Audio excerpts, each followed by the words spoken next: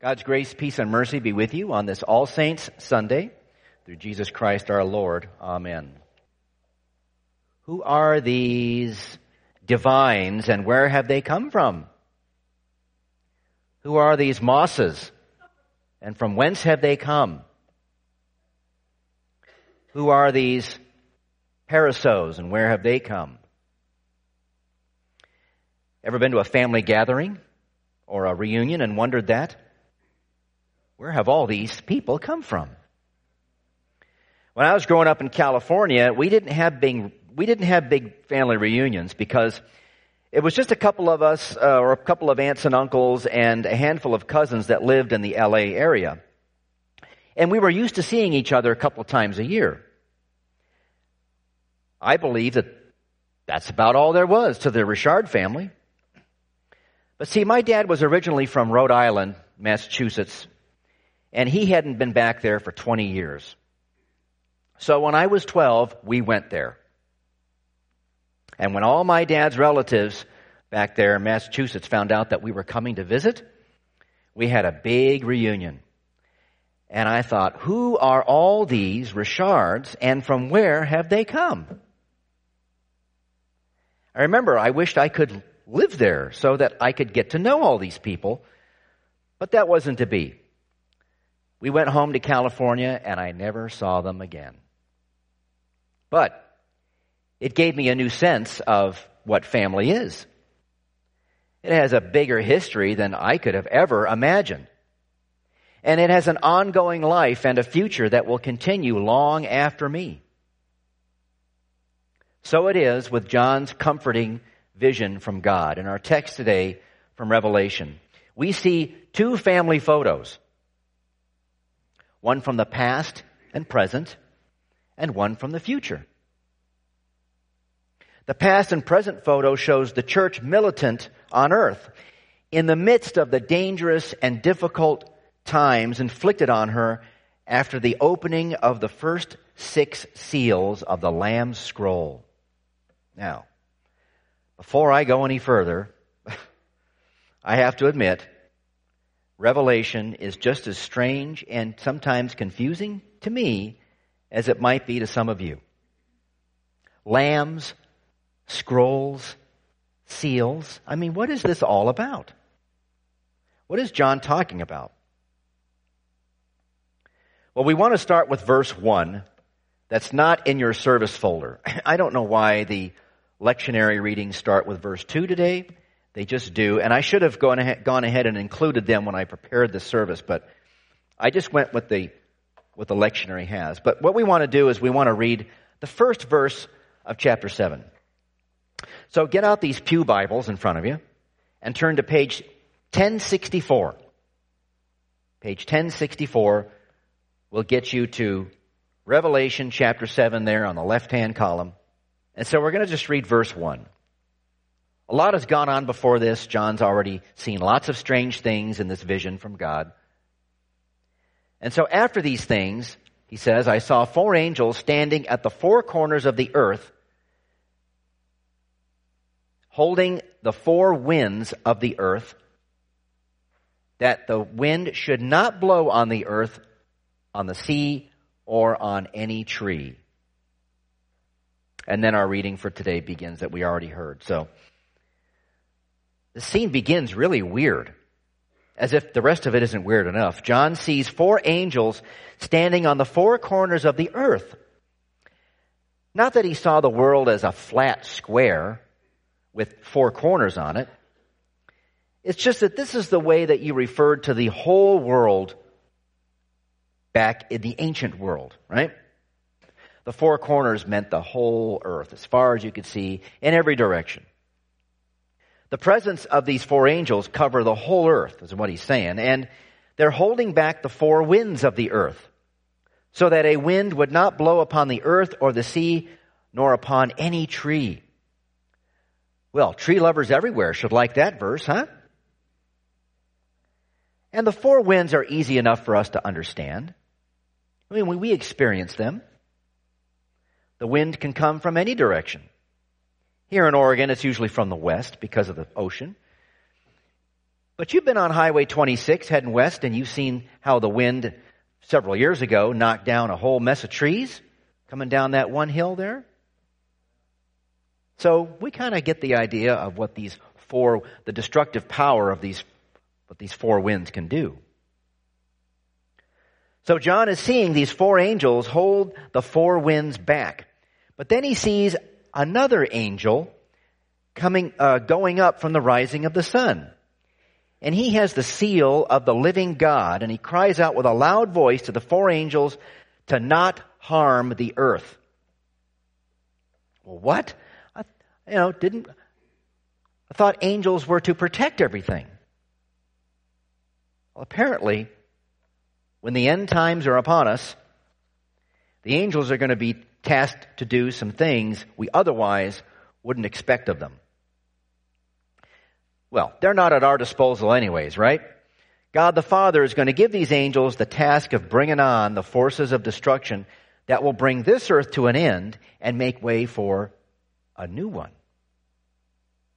And the four winds are a reference to these destructive forces. You've also heard in Revelation the four horsemen, right? Well, it's the same thing.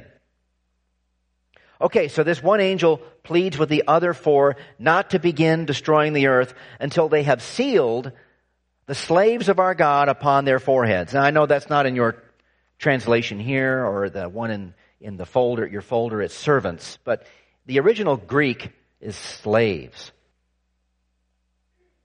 Now, the word slaves immediately brings to our contemporary ears the concept of slavery. Not so in Revelation. John means all the people of God who love him and serve him will be sealed. Now again, our contemporary ears hear sealed and we think wrapped in plastic or something. In Revelation, seal means those signature rings that kings had in the ancient world. You know, a king would seal or mark his property to identify and protect it. God puts his seal or mark on us in our baptism. He identifies us as his children, his servants for all time, and he protects us from sin, death, and the devil. After all, we were created to love, worship, and serve him. That's our purpose. Our purpose is to know God and to make his Son known. We are not our own to do as we please. God did not create humans on the earth to run around doing only what they want, apart from him. I believe this is why Christianity and the message of submitting to a higher authority is not popular with so many. It really never has been.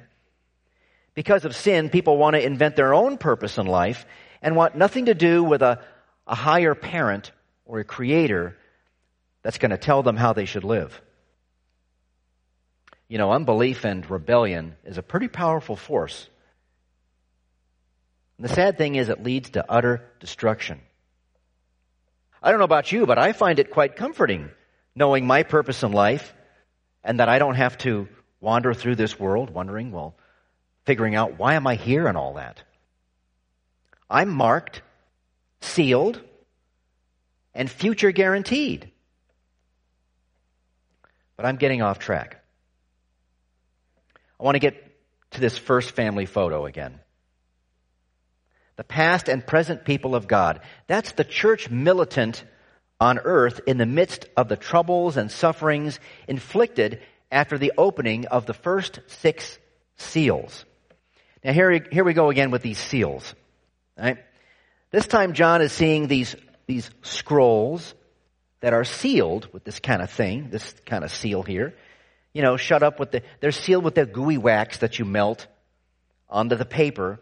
And while it's still wet, the king stamps his seal onto it, pushes his signet ring into it, and then the stuff hardens and it's sealed. Well, these sealed scrolls are opened. John sees this, and then all hell breaks loose. This is the time we've been living in since the fall of creation. And the 10 tribes of Israel are the past family of God who are sealed. The promise of the Messiah has been fulfilled for them. And since the time of Christ, since he went back up into heaven, the present family of God, the church militant, continues to ride out the storm of tribulation. We're militant, not because we take up arms and go on the offensive against the enemy. We're militant in that we stand firm on the battlefield. It's a defensive position because, we don't wield the sword of judgment, right? That's reserved for Jesus when he returns. So what I'm trying to say here, or actually what John is saying here, is the family photo is the future is all those who belong to God from the Old Testament through the New Testament. They have been sealed. Well, there you go. The seal of the living God. I can't read that. I can't read it from here. I have a little, I found this on the internet, and I have a little bit of a problem with the first line. All who accept the seal because, God will seal you when he wills, right? But I guess it's okay because after you're sealed, you can still then choose to follow him or not, right? But anyways, there you go. You're sealed by the living God. Now let's look at that future family photo because I'm running out of time. The scene here in your reading from Revelation shifts from the church militant in verses 2 through 8 to the church. Does anybody remember the next church? There's the church militant and the church triumphant. That's right. In verses 9 through 17. All the people gathered before the throne of God and Jesus the Lamb. Here's where John sees all those sealed in victory over death have been delivered to the Father by the Lamb who is their shepherd. What an interesting turn of the tables, isn't it? Because the Lamb who was slain is also the shepherd. And that's an impossibility here on earth, in human terms. A slaughtered lamb can't shepherd the rest of the flock. But in heaven and on the new earth, the impossible is real. Saving the human race from sin and death belongs to God alone. And his family has a future because God has conquered in the fight against his unholy angel Satan and brought his people life and light. That's good news. And that's you and me included.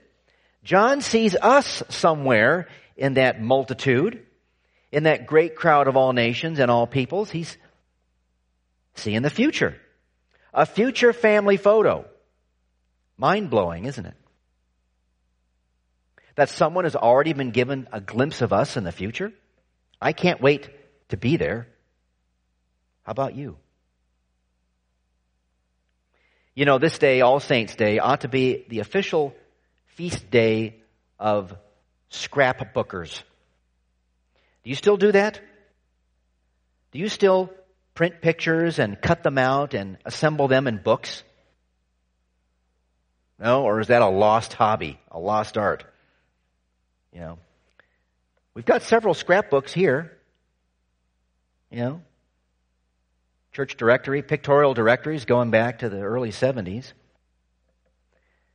These photos are the names and lives and memories of the saints here in our congregation.